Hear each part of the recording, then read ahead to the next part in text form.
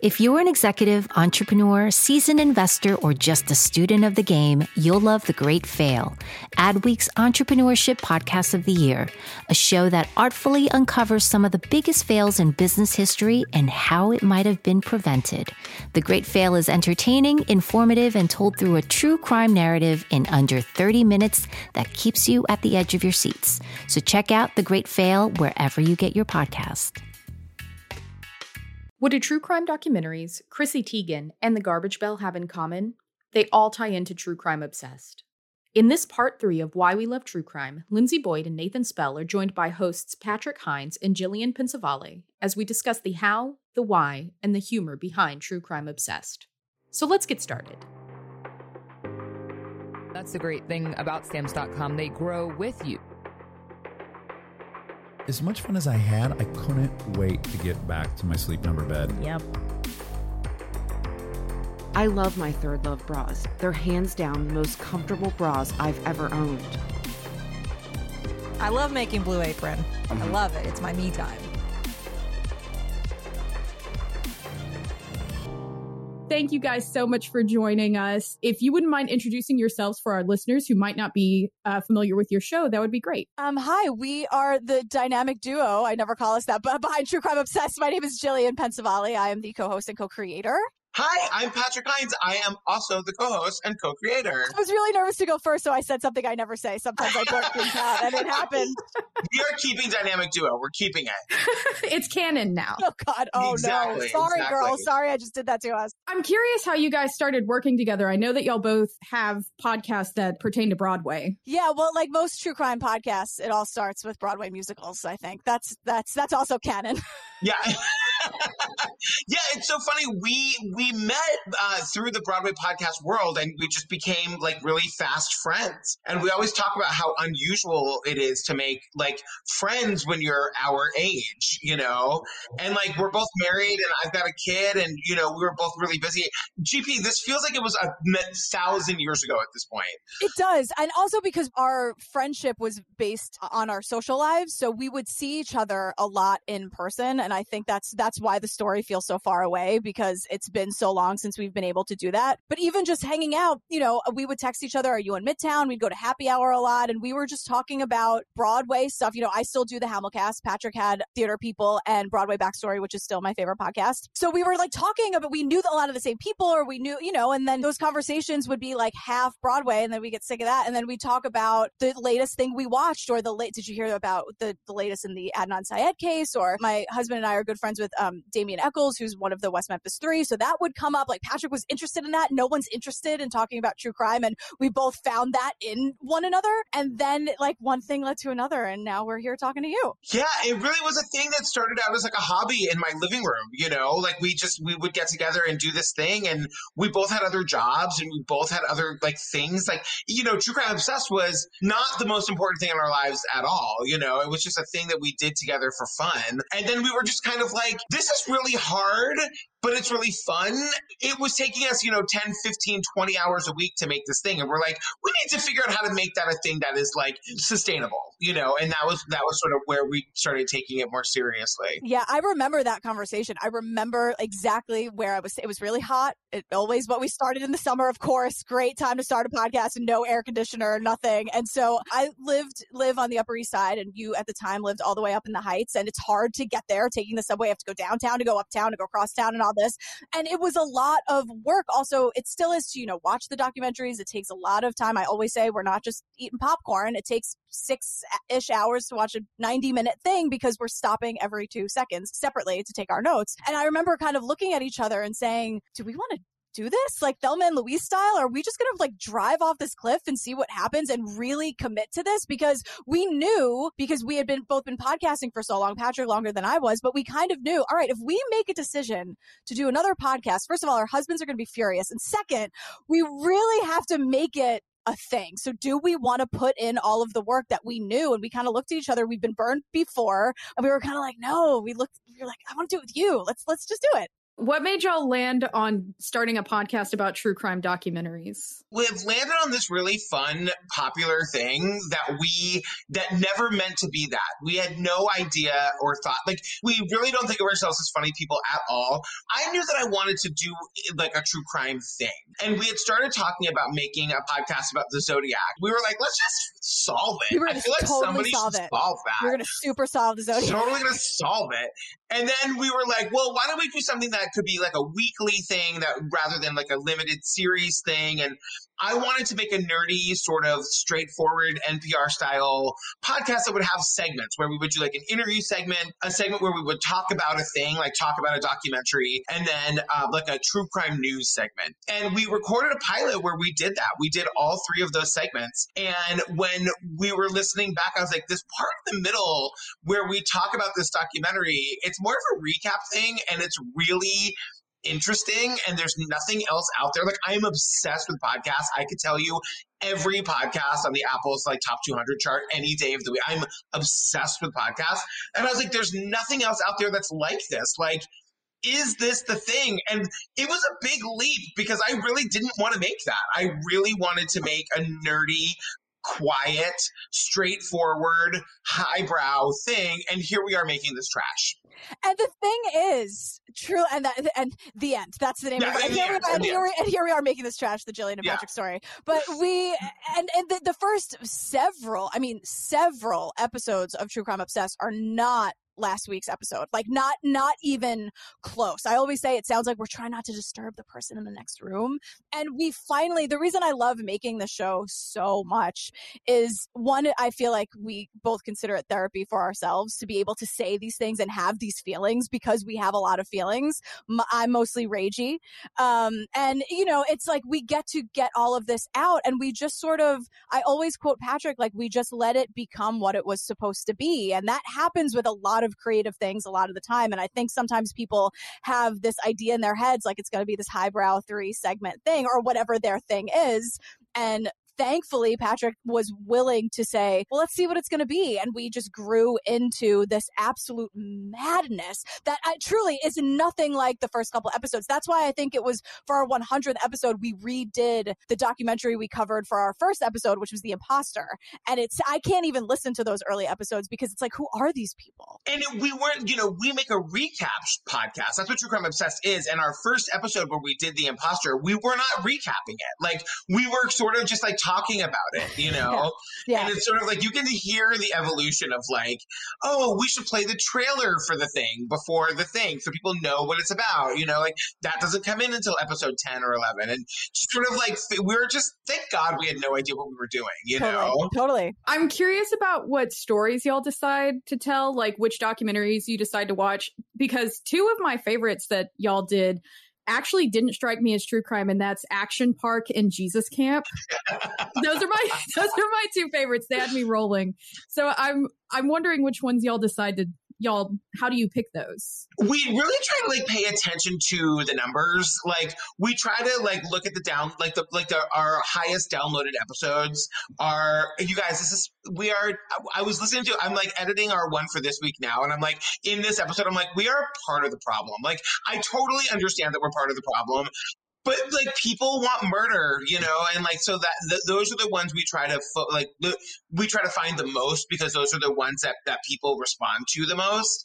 But we were pretty clear from the beginning that like, if we found a documentary, like a nonfiction documentary that was interesting to us and didn't necessarily fall into a strict true crime category, we were going to do that, And so like, that's where Action Park or Grizzly Man or Jesus Camp, I mean, although Jillian is very clear that Jesus Camp really is true crime. Because it's child abuse. Like, I will stand by that 100%. Class Action Park, totally. There were lawsuits filed. And that's the thing too. I see this a lot in our Facebook group that has like 35,000 people in it. Sometimes they'll say things like, well, Class Action Park isn't really true crime. And there's someone in the comments like, don't hate me, but true crime is more than murder. Okay, bye. Like, and and I agree with that. And we also need that for our mental health. Like, I can only talk about like rape and murder and animal abuse. Like, give me an art heist. Give me like the mob. And I know the mob is garbage. I know they cause a lot of pain physically and emotionally and mentally, but give me like a McMillions, right? Like, get like that just is as a palate cleanser for us. And it is true crime. And the listeners listeners can even hear us approaching it in a different way because it is true crime. I know there's a lot of paperwork involved with the FBI, but like we need a break from the goriness of it too.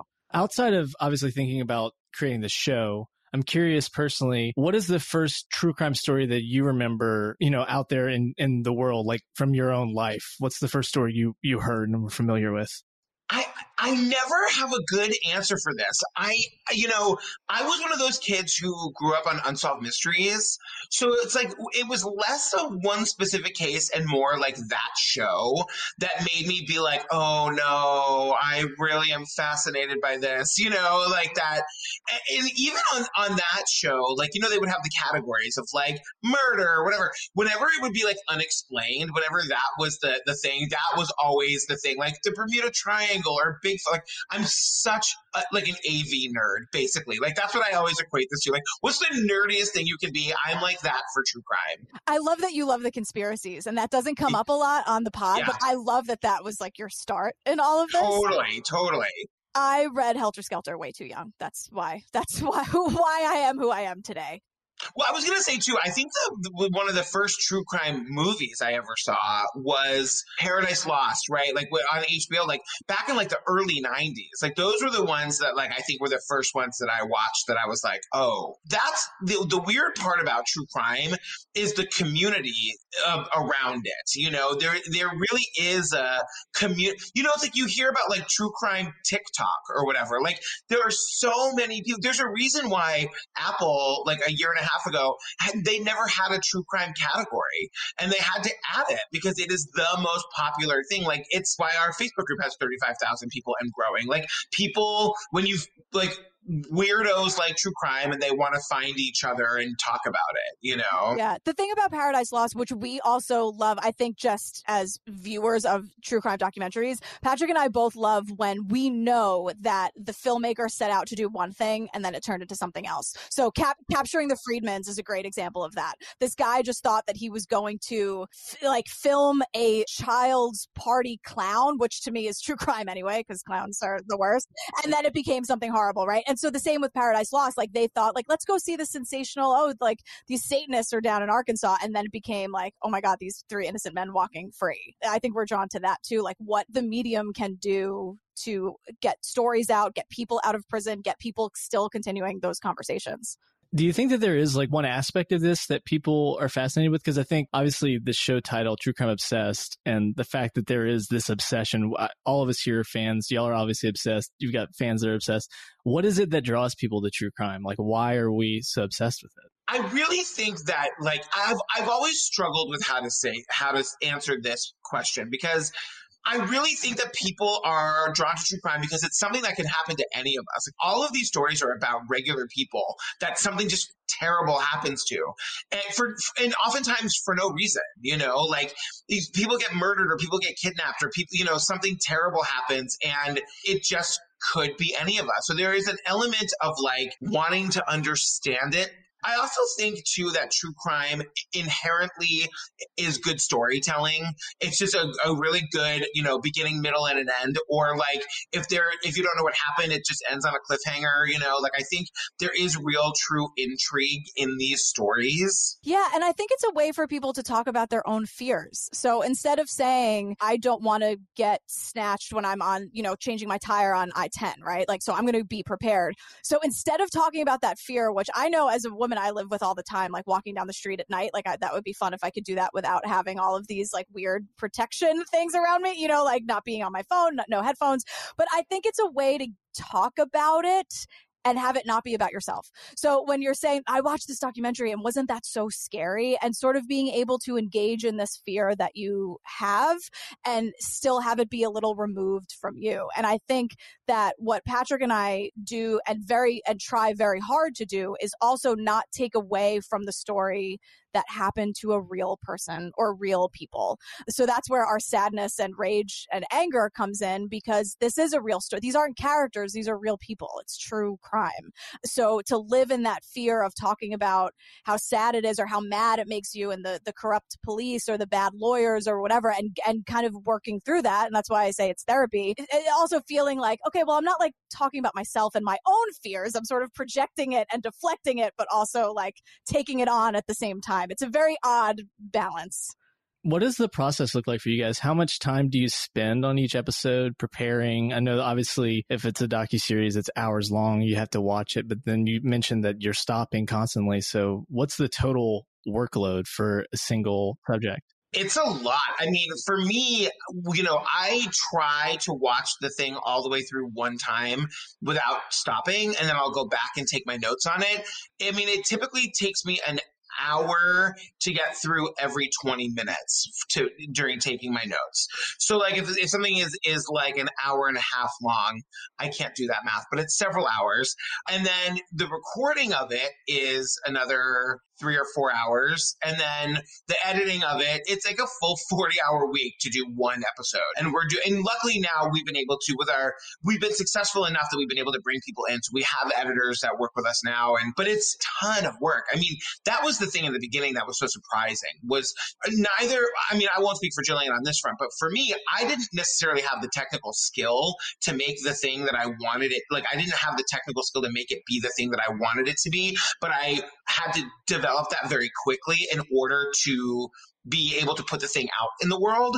And so, in learning how to make these episodes, like that was the thing in the beginning where we're like, this is not a hobby. It was never a thing that took us an hour or two a week to make. It was always a thing that took us 20 or 30 hours a week to make, Yeah, even before that conversation of like, what are we doing here? Are we going to do this for 30, 40 hours a week? And what else? Because I do relate to that, not with this podcast, but with other creative, the Hamilcast or other, web series I've done where it's like, oh, I want to make a web series. I don't know what I'm doing, but I'll figure it out. I'm a person who learns by doing. I think that's why it worked, because Patrick and I felt very kindred in that sense where it's like, well, we want to do something. And just because we don't necessarily know how to do it doesn't mean we can't do it. So we'll do it. We'll just like figure out how to get there together and do the work, to figure it out and make a pilot that no one has ever heard. I think it's gone now forever. It's like you've deleted it. Well, actually, you can kind of find it in pieces. From our pilot episode, we did The Thing with Imposter, which is our episode 1. And the interview segment was an interview I did with a person in Boston who is a blogger, and her blog is like Cryptid Antiquarian. And she was chronicling these vanishing men, these college-age men who vanish. And rather than like just getting rid of that, I put it up as a blog. So actually our website has a blog and it has one entry, and it's this interview that I did with this person. So you can still hear that there. The other thing too, I think, was that we weren't expecting people to it's not that we weren't expecting people to listen. We just both came from the Broadway world where like we knew what that size audience was. And we knew that was like a hobby size audience, And so when we started like actually seeing ourselves on the podcast charts in league with our podcast heroes, and we're looking at the numbers and we're like, oh my God, like that was when we were like, we have a real opportunity to connect with people and to really do this or not. And we really need to make a decision like right now. Yeah. And we did. Yeah. Yeah, I think you made the right decision. Yeah. Oh, thanks. So I know that earlier you said that you don't think that y'all are funny, but I think that y'all are great at blending humor into your content. But that being said, how do you avoid coming across sounding like you're making fun of victims or making fun of the story? There is literally zero work involved in that. I don't know how to say it other than like we are making a podcast where we're recapping these documentaries. If it's funny to you, then it's a comedy podcast. And I'm so grateful that you think it's funny. Thank you so much. We are really just being sort of a heightened version of ourselves, but we never ever even come close to the line of like making fun of the victim or the crime or whatever. We are just not wired that way. It's not what we're interested in talking about in that way. So like, we're super interested in making fun of the person who like knew the documentary crew was coming over and like did not get dressed, you know, the or like dirty didn't clean dishes the in the kitchen. sink. Right. Do the dishes. Like, you know, Oh, yeah. right? You know what I'm saying? It's on the calendar. Come on. Yeah, exactly. You signed the release. We always say that you signed a piece of paper that said, yes, this can go out into the world. So if you know it's going out into the world. And so that when we focus on that, it makes it easier. And so exactly like Patrick said, like, Lindsay, when you ask, like, how do we not make fun of the victims? We just don't. And I think because we want to talk about this, one, to get stories out there, and two, because we're so upset about it, like, which is so funny to say, right? For people who make a comedy podcast, but we're talking about this because we're upset about it in some way. We have feelings about it. I also think that we have an opportunity to normalize some things. Like, I think that when we're covering a case where the person who was murdered was a sex worker, I think that like I think that we really take the opportunity to be like, sex work is a thing. It's a thing that happens, you know, and we can actually talk about the why is that, you know, the idea of like making fun of a sex worker or sex work as a thing that is real. We are just not, I could not think of a single joke. Like, nothing about that is funny to me, you know. Sometimes I think the things that people might think we would be making fun of are the things we really want to explore and talk about and normalize. Right. Or that no one's asking those questions in the documentary too. Sometimes we get like, wait, are we seriously sitting here and no one's asking about this? And I think people see that. I think people laugh at those kinds of questions because they're like, oh yeah, I thought that too. So they're not laughing because it's haha, hilarious, funny. I think they're laughing because it's like, I just asked my husband that and he didn't care. I asked my best friend, my roommate, that, and my roommate doesn't care, but these two crazy people care. And I think it's the caring that makes people smile. And I think that smile leads to people laughing kind of in spite of all of it. Sometimes I also think we give people permission to laugh, you know. I think sometimes we always say that our hope is that what we can contribute to these cases is keeping people talking about them because people can find some humor, you know. We can talk about the JonBenet case, and guess what? If there are elements of like whatever it is about that case that are funny, and even saying that out loud sounds wrong, you know? There's nothing funny about a little girl getting murdered. A perfect example of that is like, what was it? The cottage cheese and the pineapple or whatever. And it's like, I was like, is that a thing? Like, I didn't know when I grew up, like whatever that snack was. And it's like tragic and horrible. But again, I always say like, we don't want to think about the tragedy. So let's focus on the weird. What was that snack again? Was it cottage cheese and pineapple? And then leaning into that. So to us, then it becomes funny because I don't think I'm funny. Patrick doesn't think he's funny, but I think he's funny and he thinks I'm funny. Or totally. And like also in that documentary, they spent $100,000 like rebuilding a model of the house. Did you want to just spend that money to test the evidence? Right. You know what I mean? Did you just like sit and have a conversation in like a conference room somewhere? Did you have to rebuild? And then they had that woman, remember, in that awesome, like badass, like sexy suit. She was climbing in and out of like the cobwebs. And it's just where it's like, what am I watching here? Can we just solve the thing, or we have to waste 20 minutes on the cottage cheese and the pineapple? And if we're trying to solve the thing, I feel like there's a better way to spend that $100,000. That's all I'm saying. Instead of like recreating the perfect cobweb. Can we not? Can we like get down to business here? So on the subject of y'all bringing in the humor elements, this is a question that we didn't send your way ahead of time, but I wanted to know the garbage bell. Where did that come from? How did that come up? I love it. It came from, if I remember correctly, the first time we ever talked about it was in the tabloid episode, which is like episode 21. And the thing is, like, Jillian and I have not recorded in person in over a year. So we forget each other's like actual mannerisms. Like, you know, but Jillian would get so mad. She'd be like, "Grr," and I remember saying like, I got to get you something to hit, you know, like we need something for you to hit. And so I remember being like, I'm getting you a bell. We're getting a bell. And I was thinking like a cowbell. And I was like, no.